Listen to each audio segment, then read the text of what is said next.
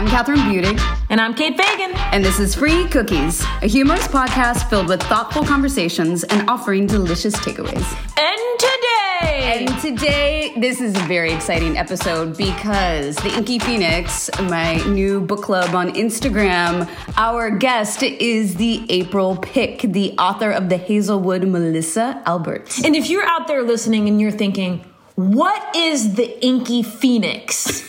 You should go find out because it's a beautiful book club that my wife started. And actually, I'd love to share the impetus behind the idea, the name, the Inky Phoenix, in Please case do. Anyone's wondering. So if you're not sure what a phoenix is, and I don't mean like the city in Arizona, the mythological bird, which anyone who has read Harry Potter, I'm sure you're familiar with a phoenix. Order of the Phoenix. The Order of the Phoenix. So a phoenix is this mythological bird that bursts into flames. Not every day, like at the end of something, it bursts into flames, it falls into ashes, and then it always rises from the ashes. So it's kind of like an Ouroboros. It's like the eternal life, the constant cycle of rebirth. Wait, does it spontaneously burst into flames? It's like having a bad day and then poof. I mean, that seems like a programming bug. Right. Somebody put me in a fireproof bubble, please. But the good news is you always come back. So it's a bit of the fountain of youth, except for or a version painful, of hell. Or a version of hell. Anyway, so it always comes back to life. So the reason that I wanted to name the book club the Inky Phoenix is I have that same feeling when you're reading this amazing book and then you get to the end and you're so pained at the concept of that book being over that it does feel like a small death every time until you open up the next book. Holy cow! Where it comes back to life again. I've actually not heard the full reasoning behind the name. And she lives with me, guys. It's fucking genius. Oh, thanks, baby. That's so smart. That is kind of how you feel when you finish a book that you love and you're like, I'll never find another. Right? Exactly. So and I thought that was the perfect thing for a book club because ideally every month I'm bringing them the rebirth of the Phoenix, something that they're going to feel the power and fall in love with. Your brain is so big. My wife loves me. So the author we're having today, The Hazelwood, if you have not read it, it's a phenomenal novel. It's the first in two series. The second one is The Night Country, which just came out this past January. Both New York Times bestselling novels. And it's a very dark reimagining of classic fairy tales. And I don't even mean Brother Grimm's dark. I mean, she really takes it to the next level, in my opinion. And so when we have Melissa Albert on, she's obviously, as Catherine saying, the guest on the show today. And I love also that we tiptoe into just like the publishing process too. And also about how, because she was a debut novelist with Hazelwood. Yeah. And so I try to talk to her a little bit about like what the like dreamlike scenario that must have felt to her. And she also said this thing that she was like, with a debut novel, she's like, I was told that I put every cool thought I've ever had into this book, right? You never know if you'll get another chance. So any like witty retort that you think a character should say or any like observation, it's like you just pack it all into that one book and then it's wrapped in this like beautiful fairy tale package. It's like the biggest Italian hoagie ever. Yeah, but meatless, of course. Of course, or muffalata. A muffalata. So we also talked to her about what her favorite fairy tales are, obviously, and we want you to think about that as well. And I was thinking about one of my favorite fairy tales growing up, and that was Hans Christian Andersen's The Snow Queen, which I think many of us probably grew up. You were worried that you thought I was talking about Snow White. Yeah, I mean, I can say with a certain degree of certitude that I did not read any fairy tales growing up. Unless like Casey at the Bat was a fairy tale. TV show. I'm sure you watched animations. No? I mean, I saw all the Disney movies that everyone our generation saw, and if they're fairy tales, and they are, is The Little Mermaid a fairy tale? My baby was too busy chewing Big League Chew. I had a great Big League Chew. Sometimes they would just be Skittles. I don't know if anyone out there relates to this. Would you spit Skittles or would little you eat tomboys them? out there? Wait, that's important. Did you swallow them or did you spit them out? I just mean I didn't care about the spitting act of being a big league player. It was just having the big cheek. It was having the big cheek and having something desirable act as the big cheek. And gotta tell you, a big old handful of Skittles that you suck down and you put there, that's a treat. That's a treat. All right, so get us back on track because gather around, children. I'm going to read you a tale.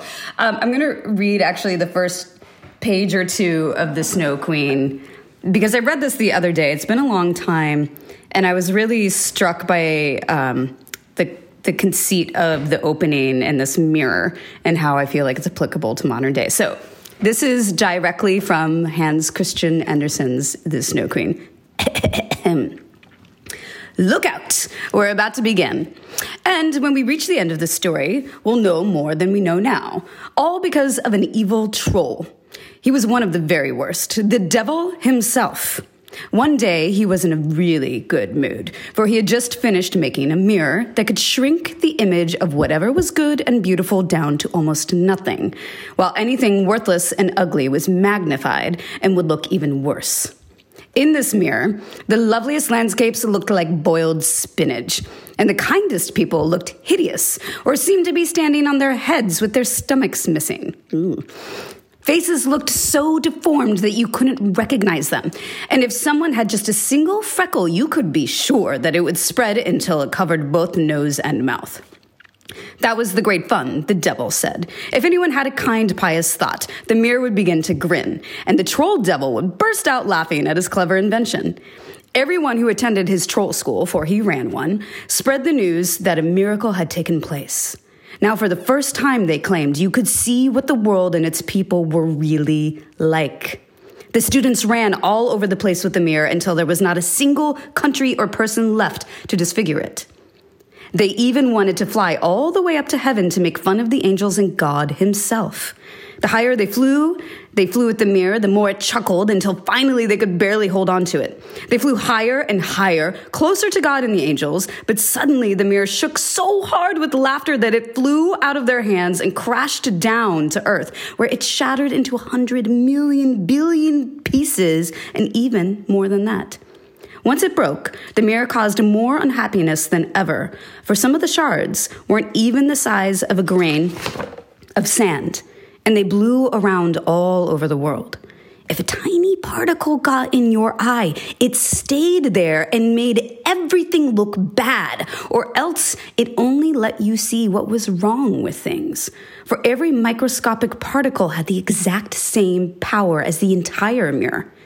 A little splinter from that mirror landed in the hearts of some people, and that was really dreadful, because then their hearts became as hard as a chunk of ice. The shards were so large at times that you could use them as window panes, but you wouldn't want to see anything that your friends thought through a window like that. Other pieces were turned into eyeglasses, and that caused a lot of trouble because people put them on, thinking that they would see better or judge more fairly. The evil troll laughed until his sides split, and that really tickled him in a delightful way. But outside, tiny bits of glass were still flying through the air. Now let's hear what happened next. Oh, cliffhanger! Okay, so that's really cool. Probably the first time I've ever read a fairy tale outside of the Hazelwood, which I read. But you know what's cool about that fairy tale as I was listening to it was that a lot of people do have that tiny little shard stuck in their hearts. Okay, or the image of the eyeglasses that you put on, right. Where it changes the way you see things. A lot of people do have it, but when you take it outside of the context of that fairy tale, and I know it's not a true fairy tale. Well, are there true fairy tales? Maybe this is why we get in bad moods. It's because of the devil's mirror that's lodged into our... I just think that when you take just maybe people looking for the negative in other people, they can justify it to themselves. You know, they're like, well, like I've had bad luck and that person is getting more than they deserve. And like, you got to be cynical. You got to, whatever excuses you justify. And if you don't look at the whole of it, you think, okay, maybe I am justified in looking at things this way. But then when you put it inside of a fairy tale like that, and you're like, oh, this is the work of a troll. Yes, the divisiveness that's created from it. And you look at our country right now with all the divisiveness, and it makes you wonder, wow, did some of that devil's mirror get turned into the lens of the cameraman's photo on news? Like, was it something that all of our phones were encased in, Well, maybe some of it does have to do with our phones. You're right. All that mirror got turned into iPhones. And I'm assuming that was written this year, right? Oh, yeah. That was like trademark 2018. Oh, man. That's awesome. So anyway, and then that is just the beginning of The Snow Queen, by the way. So I highly recommend if you have a copy of Hans Christian Andersen, the wonderful Dane. And if you want to read a modern fairy tale. Right. You're in luck because we have the author who's coming on. Let's do it right now.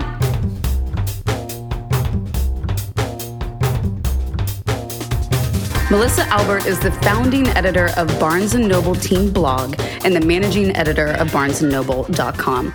She has written for Time Out Chicago, Spark Life, MTV, and McSweeney's, and is also the author of the New York Times bestselling The Hazelwood, The Night Country, and the upcoming Tales from the Hinterland. Okay, I am extremely excited about this interview. We are here with Melissa Albert. Hello, Melissa. Hello. She is cooking at home in her Brooklyn house, and so if you hear some bubble, bubble, boil, toil, and trouble in the background, is not one of her characters. She is actually making her own stew. So I just wanted to share with our listeners, I was actually getting my hair done. This was back when we did things in public. And I was reading a blog. This was before The Night Country, your follow-up to The Hazelwood, came out. And it was on, some list of most anticipated young adult novels coming out. And the thing that actually drew me to not only this description was the cover of your book. And Melissa, I think I mentioned this to you. John Connolly wrote this book called The Book of Lost Things, which is one of my favorite books of all time. Because when I was reading your book, I'm like, oh my God, these books are so simpatico. I mean, they should be, it's like the peanut butter to your jelly. These books are really meant to be together. I realized I was a very low reach as a descriptor, and your descriptors are way better than that. We'll get to that later. But I edit mine. That was on the fly. That was really good. Thanks. They'll get better by the end of the conversation. So I was just so drawn to that because it was reminded me of one of my favorite books. And I reached out to you, or no, I think I reposted something. Whatever happened, you sent me something on social media, and you were so sweet. For a tour, and it was so lovely to connect with you. I was sitting in an airport heading home from Night Country tour. And I think I blushed immediately when you responded. I was like, oh my gosh, how generous that she's writing me. Yeah, I fangirled. And just, you've been so generous with your time and offerings. And we're so excited to have you be the pick for the Inky Phoenix and to get to talk with you. So excited to talk with you guys today. It's just so nice to take a break from thinking about the world and talk about books for a minute. Yes. Well, on that point, so since we are currently recording this on quarantine, hopefully by the time this podcast comes out, maybe we won't be. Is it affecting your writing process? Or are you allowing a little break for yourself right now? Oh, that's a great question. I'm finding, so I'm in edits right now for book 3, which means that I can kind of poke at something that already exists. And I'm finding that's extremely transporting, and it's like a lucky thing to get lost in. I think if I was at a different stage, like a more intensive stage of kind of, it's like that spelunking, like how deeply can you allow yourself to get out of your physical headspace to actually get work done. I don't know how deeply I could go if I was trying to draft right now. So I'm in a lucky stage, and I do have my kid home from school. And yes, that changes my process. Yeah, I'm actually curious because Catherine and I saw like a meme on Instagram, or I think Sarah Bareilles re-Instagrammed it, and it was basically saying, now that we have this quarantine, you don't need to write the great American novel. You don't need to get in the best shape of your life. Like, you don't need to even though you're confined in your house, you don't need to produce, which really spoke to my soul, because I think even like in the first couple of days of quarantine, I was like, all right, Catherine, we're going to write a book together. We're going to make use of this time. It was so in the intense, house. Melissa, so intense. And that's like, I really feel like in some ways it's reflective of someone's personality, the way they're reacting to being forced to either, social distance or quarantine. Like what type of person would you be in general in a quarantine? Would you be like, I have to write, I have to create? Well, I'm producing a lot of stew, I guess. I find it very comforting right now. Like I produced rosemary crackers. So yes, I'm being productive.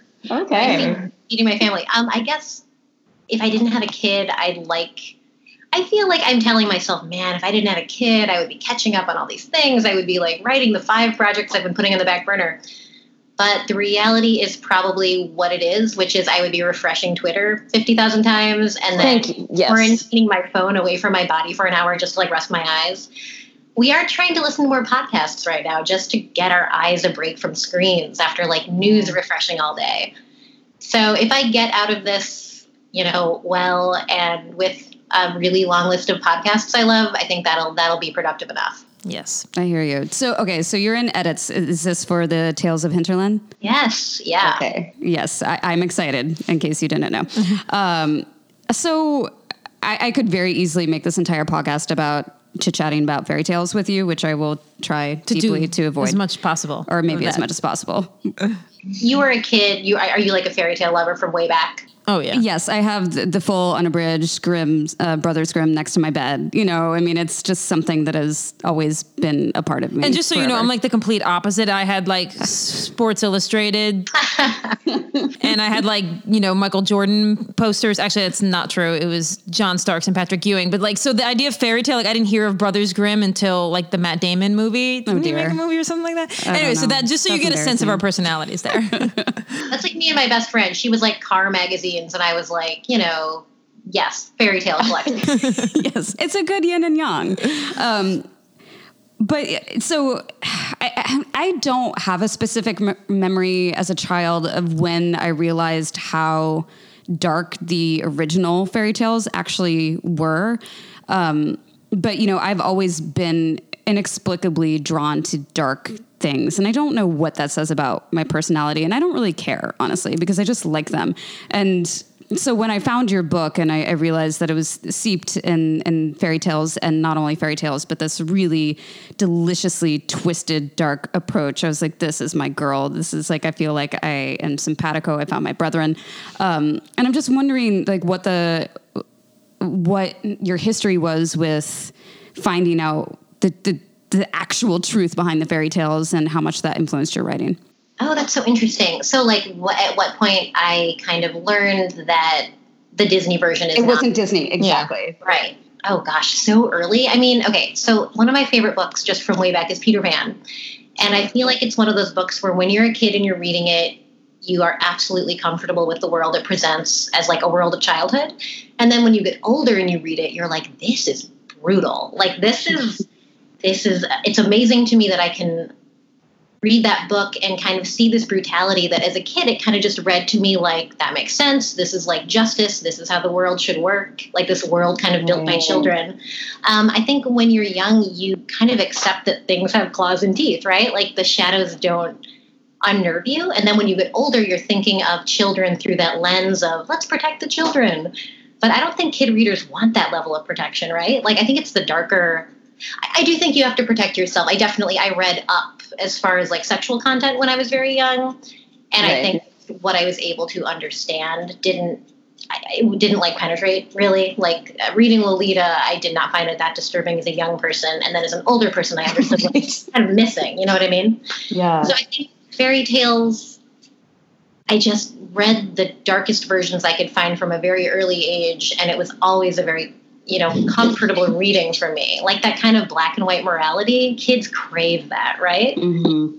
Like I was always a kid with dreams of vengeance. Oh my God, I love it. Most kids kind of are because the world is so unfair and you have such limited options that it's lovely to lose yourself in these worlds where, wickedness is so easy to spot and always goes punished. This is really interesting to me because I was going to ask you about the reading of fairy tales when you were young versus going back and parachuting into them when you're older. And my gut instinct was going to be that you didn't really understand them when you were young. And then when you were older, you saw them for what they are. But it actually feels like maybe something changes in the socialization of humans by how they read the fairy tale. It's almost like when you go back and you see your elementary school gymnasium when you're older, you're like, oh my God, like I can't believe how this world looks different to me now than it did. But so I guess the question is like, isn't it odd to you that as a kid you read something dark, but it felt clear, normal, and then as an adult you see it as dark? That's just, I don't know what the question is in there, but that's fascinating. I think, okay, so when you're young, you're operating with so little information. I remember it feeling to me like every piece of culture that I accrued felt like an authority on the world in some way. So I just kind of, like when your parents tell you something, you take it as true. You don't start to question it till you're a teenager. And that kind of starts dismantling your whole worldview, right? To question your parents. Mm-hmm. And I think it was the same way, like as I took stories in, I kind of took them at face value and I accepted them as authorities on the world. And I wasn't thinking about things like authorial intent or prejudice or anything like that.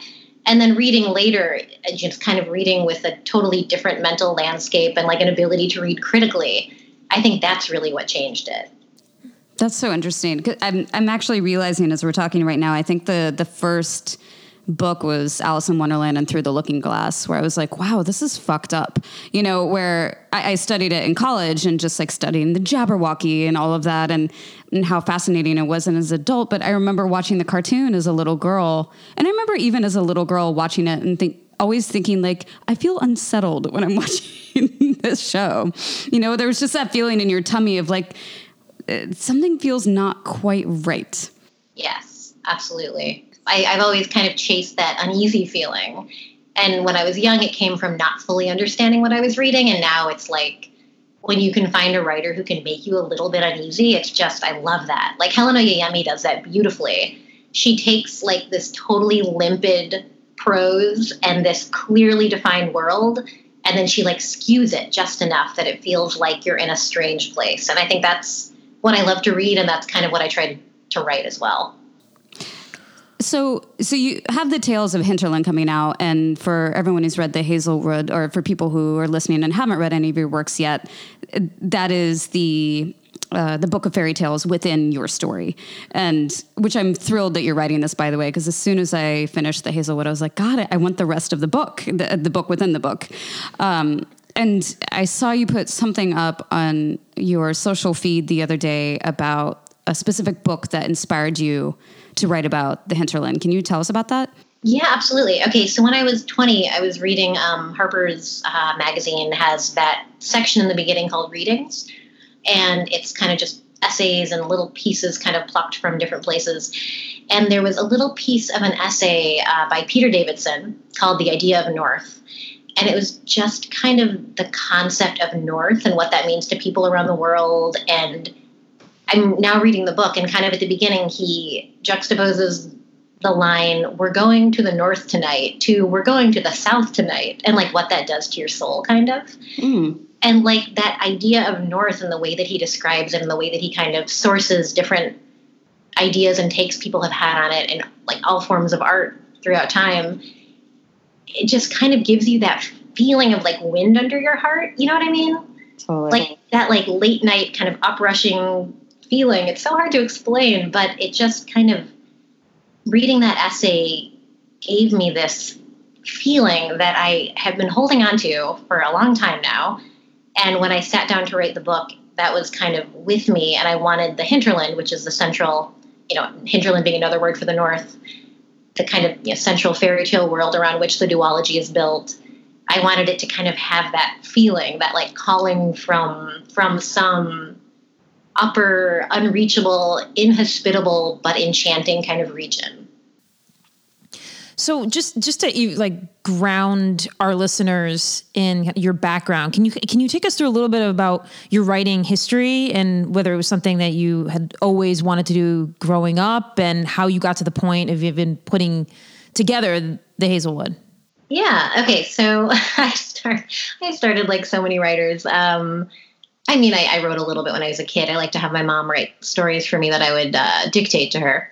And then I like lazily wrote bad poetry throughout high school because I fancied myself a beat poet. Obviously, so many young suburban 90s women did. I hope 90s early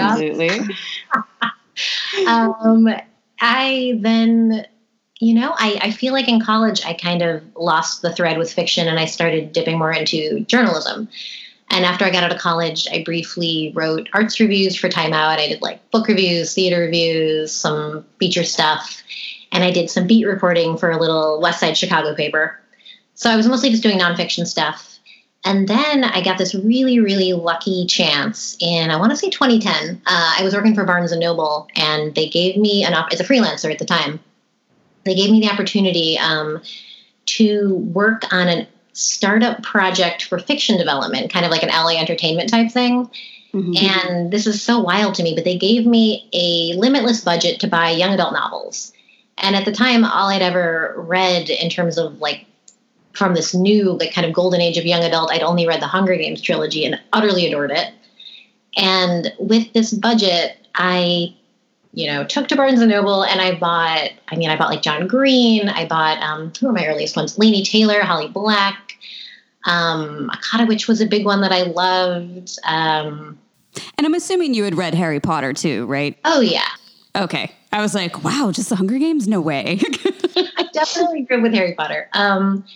And I this was during like the kind of the paranormal romance moment. It was like it was like the apocalypse, post-apocalyptic dystopia, paranormal romance were kind of ebbing after this like giant, peak.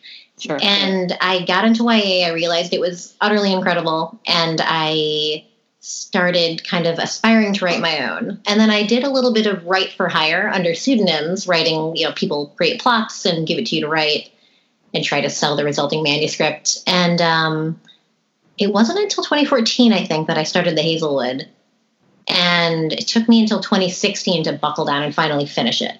Oh, wow. And it started out actually it was kind of inspired by my first attempt at National Novel Writing Month, which is where you write a novel in a month every November, if you guys have heard of that. Yep. Yeah. So it kind of came out of a failed National Novel Writing Month project. I repurposed pieces of it that still interested me, and that became The Hazelwood.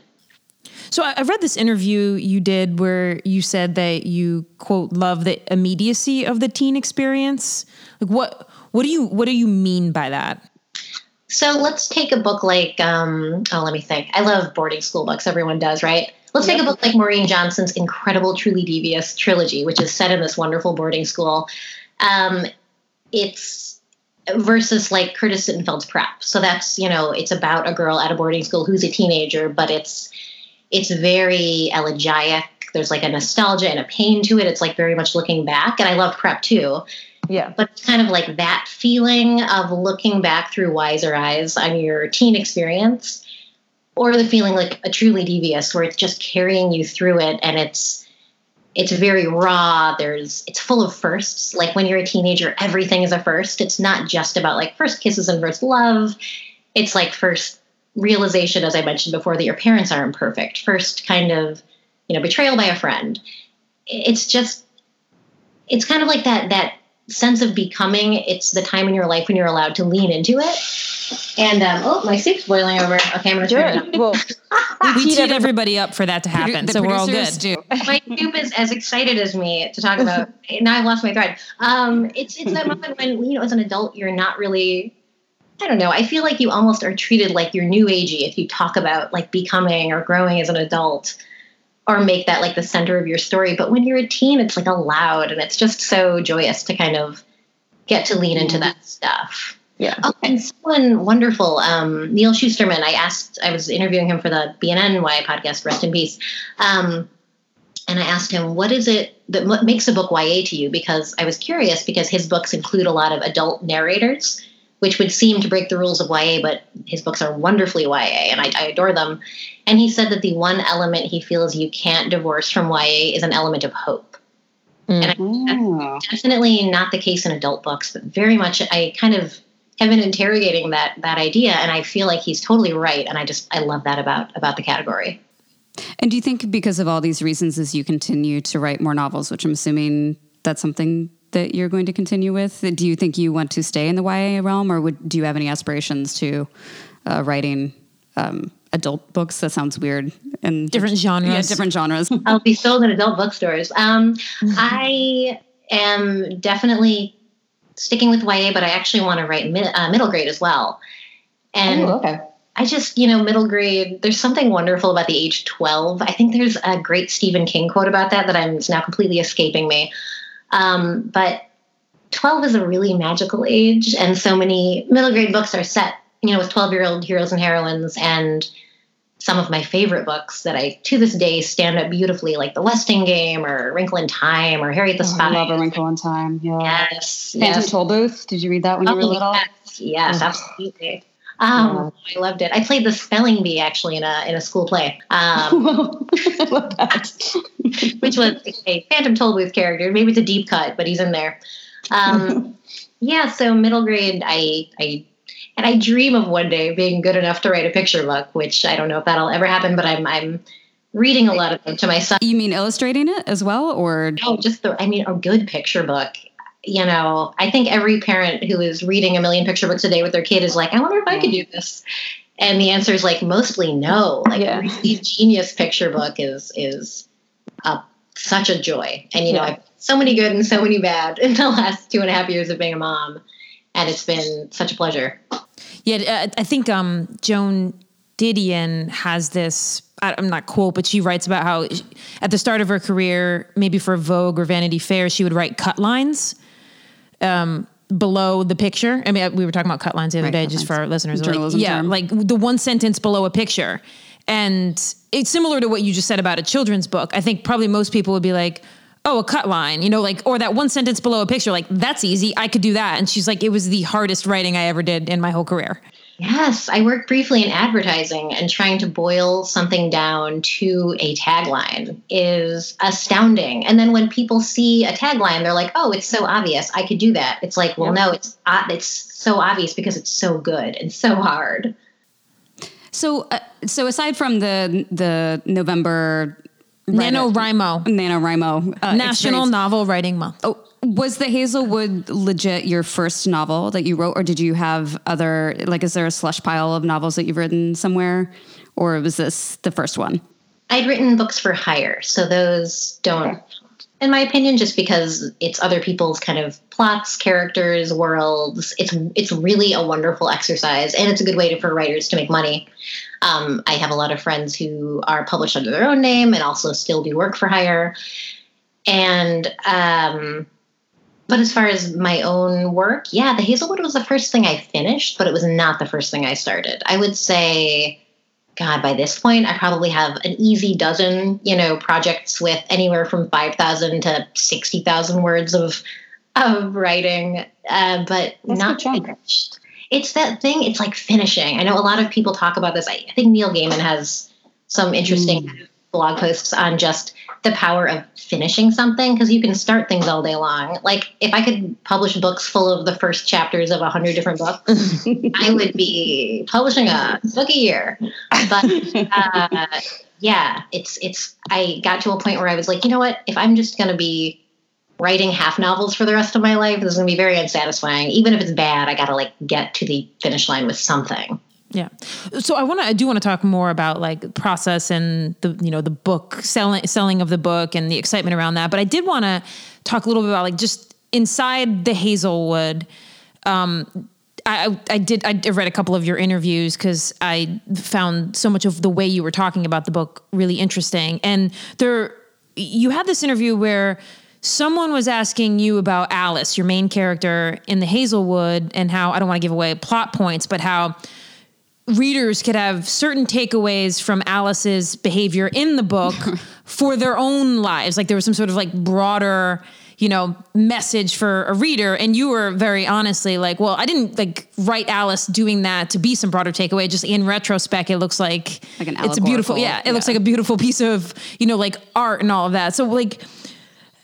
So how do you react when something brilliant is pointed out that maybe you didn't specifically intend? We're all the time. I totally intended that. Okay, so the amazing thing is, and I've talked to other people about this, you get to take credit for everything in your book. Even if you didn't put it there and someone else's brilliant connection-finding brain found it, it's okay. There's this essay by George Saunders, I think it's in The Guardian, and I just reference this all the time, and I think it's called something like What Writers Do When They Write. And he talks about, it's almost like as you're working, you essentially have an awareness of the tip of the iceberg. So what you're writing is like maybe seems simple, but what you're actually doing. And I love to, put myself with George Saunders, which, isn't fair to him. That's right. Name check George Saunders. It's good. I'm going to, go ahead and take a page out of his book. Anyway, he talks about, you get to take credit for even the stuff you're not conscious you're doing. There is more going on than you're aware of. And I love that idea. And I hope it's true. And I do remember finishing the Hazelwood and sitting down to write the dreaded query letter, which is the thing that you write to get your agent. Mm-hmm. And, it took me weeks and weeks and weeks. And I went through a million different drafts, sent it to friends. And I remember when I first sat down to write it, I thought, oh my God, this book is about nothing. Like just about nothing. It's like a girl goes on a drive and then there's a house. What am I doing? And So your elevator pitch was subpar? Oh, yes. And it took a while for me to find the heart of what it was about, but I really don't think I could fully talk about what it was about until many other people had read it and talked about it with me. What I'm going to find so funny here is that, agree with that. I think from your answer, I can extrapolate that what you're saying is that people should also take credit for their lives, even if they are consequences that they might, or benefits, right? Like value they're providing that maybe they didn't intend to provide. We all humans should also take all of that credit for our lives as well. I love that. If I can do that too.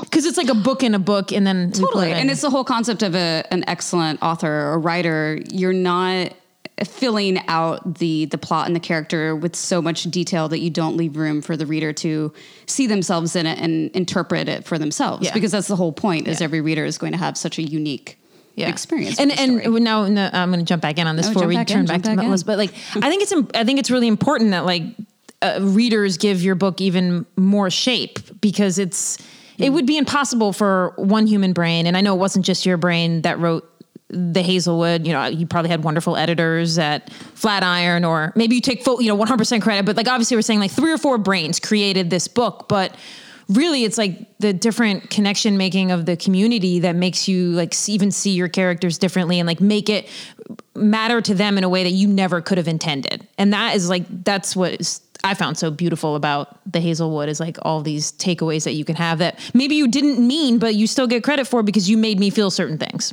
And absolutely, you could say a piece of art is the product of one mind, or one mind plus an editor, or whatever the case may be, but it's also the product of my having read 500,000 books in my life, and having kind of these mental conversations with things I've read, things I remember right or wrong from what I've read, just all the places your brain is sent by other people's work.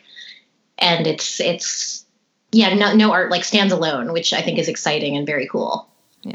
And I think I'm so excited because I think this is going to bring us back to the fairy tales again. Is this, concept of unintentional allegory work that's happening in the book, which I've been wondering if you have a favorite fairy tale, and is there a fairy tale, if given the opportunity, that you would like to rewrite in your own words? Ooh, okay. So my favorites, I always go back to The 12 Dancing Princesses as one. And if you guys I'm sure most people are familiar with it, but essentially it's a king has 12 daughters, and each morning their shoes are worn through, and he's sick of the shoe bill, and he sends out a call for princes and other eligible men to come. And if they can figure out the secret of the shoes, they can marry one of the princesses.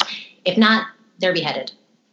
And I forgot about this one. Stakes are pretty high for this one, huh? Yeah, and no one ever, there's just countless princes, I guess, in this land of princes, to go and try their hand. And of course, the man who wins, if I'm remembering right, is not a prince. It's rarely the prince who wins in these cases. It's someone clever, and he has an invisible cloak, and he discovers that these women open a door in their bedroom at night, go down this long staircase.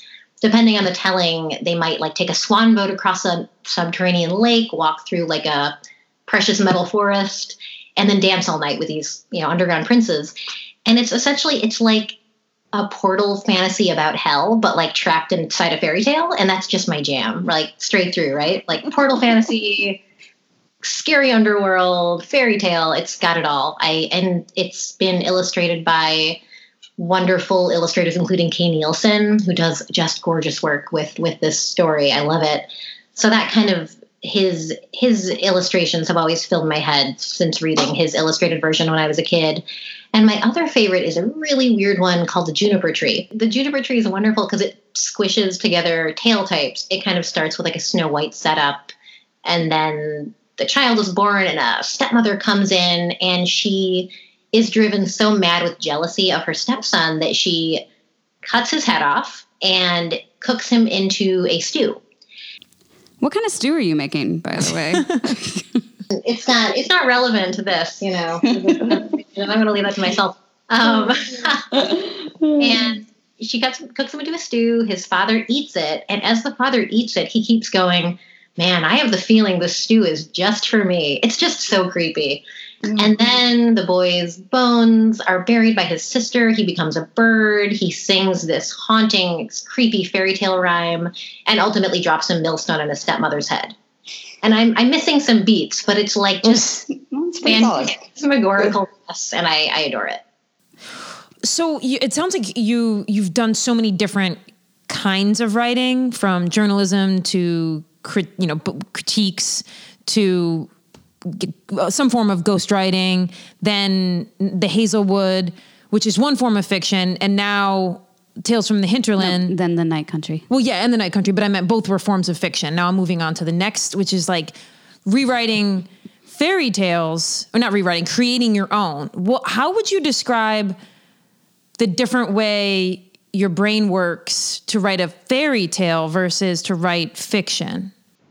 Ooh, that's interesting. So I think with fiction, you have a really, really broad path to walk. Like there's almost any way you can go with it. Whereas with fairy tales, it's kind of a narrower road. Like you can look at something like a Grimm Brothers fairy tale, which has no explanation, no character development, no shades of gray of any kind. All the way to I would say maybe like the other side of the spectrum would be something like like Angela Carter. Hers are a lot richer, or like a Leigh Bardugo. Hers are very human and very warm in a way that the Grimm Brothers tales are more cold. And it's there's definitely it's a scale, but it's narrower. Like you just don't have the same kind of freedom to be anachronistic. It's just a very interesting writing challenge to kind of work within this field. I think what I struggled with most was how grim to go with it and how modern to go with it. And I definitely erred more on the side of modern in terms of making the characters within it more human and less archetypal, because it turns out it's actually not as interesting as I thought it would be to read and write about archetypes. I love that as a younger reader, but now I do want like a denser experience. I know in this day and age that the young adult genre is going quite dark, but and your book again is so fantastically dark, but did you ever with your editor, did you ever have moments where they're like, you really need to bring this back in a little bit, like reel it in, like make it less dark? Oh gosh, I adore my editor. Never. No, in fact, it's so funny. There are things in the Night Country's kind of finale, we'll say like the penultimate scene of that. I'm not sure if you guys have read the sequel yet. Yeah. Okay, so it's next level. It's great. It's quite dark. Yeah. It's quite dark. And in the writing of it, I was like, this is where the narrative is going, and this feels good, and this is like what I want the story to be. And then once like the fervor had cooled and I read it, I was like, that is dark. And I remember my dad read the book and he called me and he's like, I'm mad at you. And there were like 2 points to that ending that he rightly was like, that was so upsetting to me. Like as a reader, it just made it sad. Yes. And I don't want to say what they are. And I was like, interesting. It's so funny how dark I felt justified in going. And it is quite dark, and I do feel like it's justified as far as the narrative goes. But happily, my wonderful editor never asked me to pull back. YA is such a wonderful category. It can kind of expand. There's almost nothing you can't put in a YA novel. I say this, and that you could probably name 10 things, and I'd be like, okay, well, maybe not that. But it just feels like the authors working in YA, there's so many exciting things happening. there's things I read about that I'm like, I never would have dreamed myself that I could put this in a YA book, but look, here it is, and it's fantastic. Yeah. As long as you have some hope. Yes, exactly. Yes. Exactly. Okay, so if you transport yourself back to 4 or 5 years ago when you're writing the query letter for the Hazelwood, what are you like, I have a gangbusters book. This thing is going to kick ass. I know it. And you're like filled with confidence and you're like, yes. Or like, what is your mindset back then as I've like been through, and I know listeners are so fascinated by like book publishing and so many different people are like, I have a book in me. Like now we're talking to you and it's like New York Times bestselling author. And now you're working on the third book that came out of this idea. But like, can you take us back to how you felt when you're like in the moment of like going to try to sell it?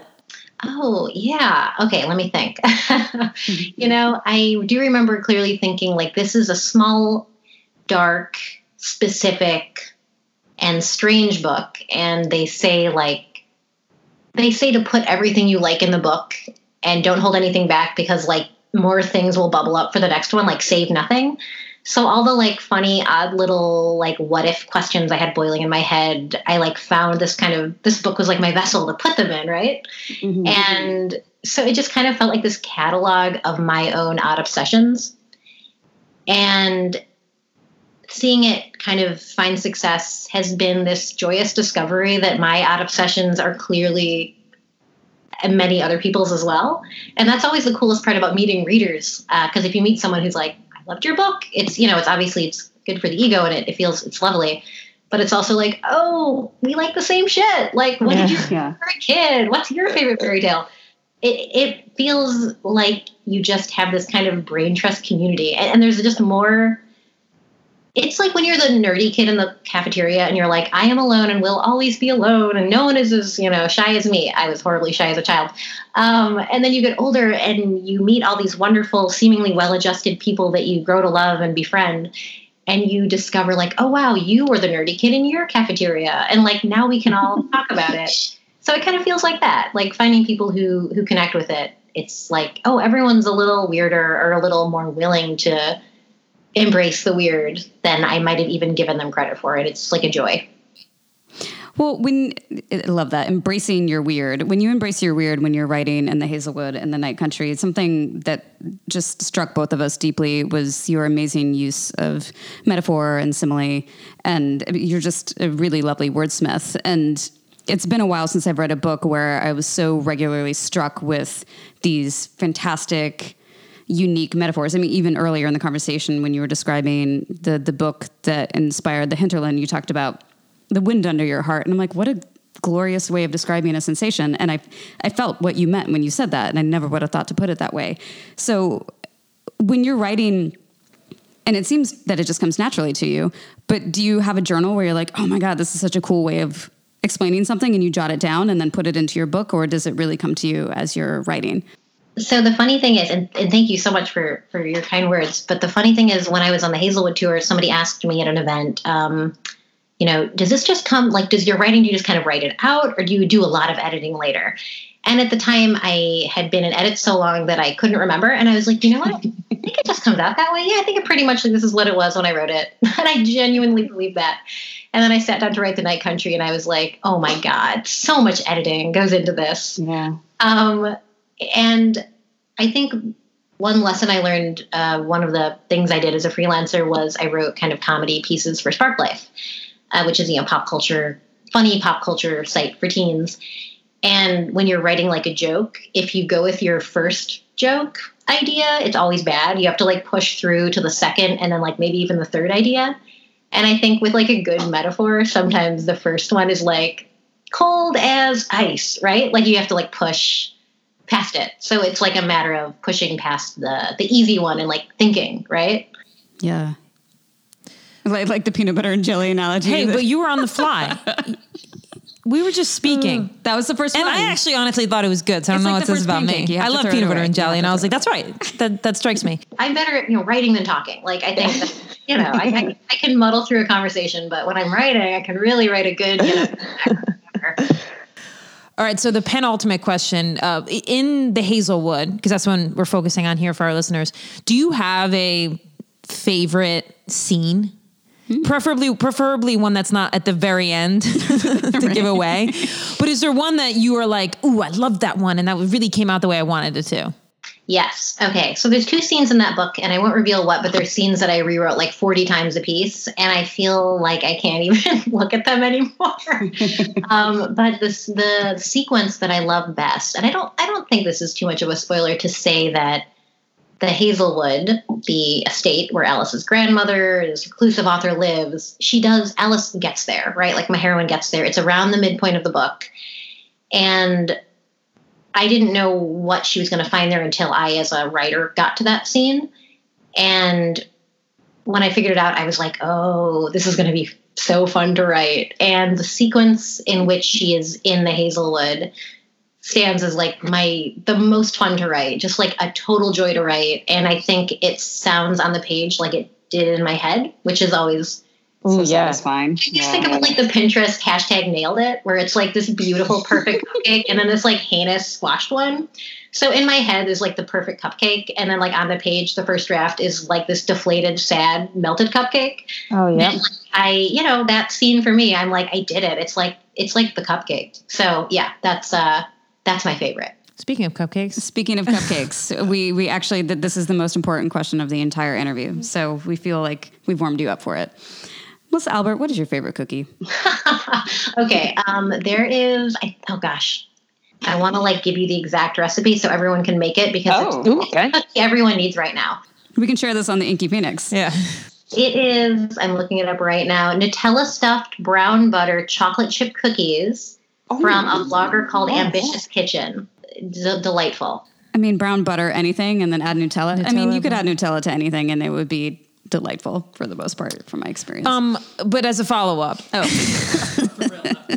if you had to choose a cookie from like the standard cookie list, like chocolate chip, oatmeal raisin, snickerdoodle, oatmeal raisin, like what would your favorite be? I mean, chocolate chip. Okay. See, I told you. Okay. What about you guys? I'm a chocolate chip girl, and Kate is I'm hardcore. Oatmeal raisin. Oh, yeah, how embarrassing. I mean, it's like a hearty. It's like a meal. I like the meal and a cookie aspect of oatmeal raisin. Thank you. Can't go wrong with a chocolate chip. Thank Melissa, you for being charitable. It's eaten up a lot of airtime on Free Cookies, my defense of oatmeal raisin cookies. It is hard to defend because every picture from a work conference meeting that has a plate of cookies, like chocolate chip, oatmeal raisin, and maybe sugar cookies, the oatmeal raisins are the only ones left. So there's like a verifiable proof out there that oatmeal raisin ice cream, and it's just like the chocolate on. Yeah. But you know what? Art house movies aren't for everyone either. Okay. Like, they're special, and the community that likes them protects them, Melissa. So I feel good about it. Thank you so much for taking time to chat with us and for being our book pick. It's so great. It's so wonderful. Thank you, Melissa. All right. Take care, everyone.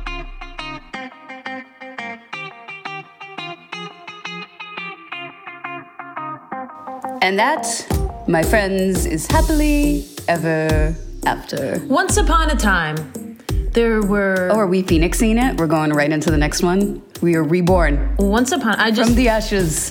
You said Happily Ever After, and it made me think of your tattoo. So I was just reading your tattoo in reverse. Once upon a time, Happily Ever After. It's true. I do have both of those tattooed on my body. It's a wrap, you guys. Thank you for listening to us. That's a wrap. We are produced by Lindsay Collins of F&B Radio.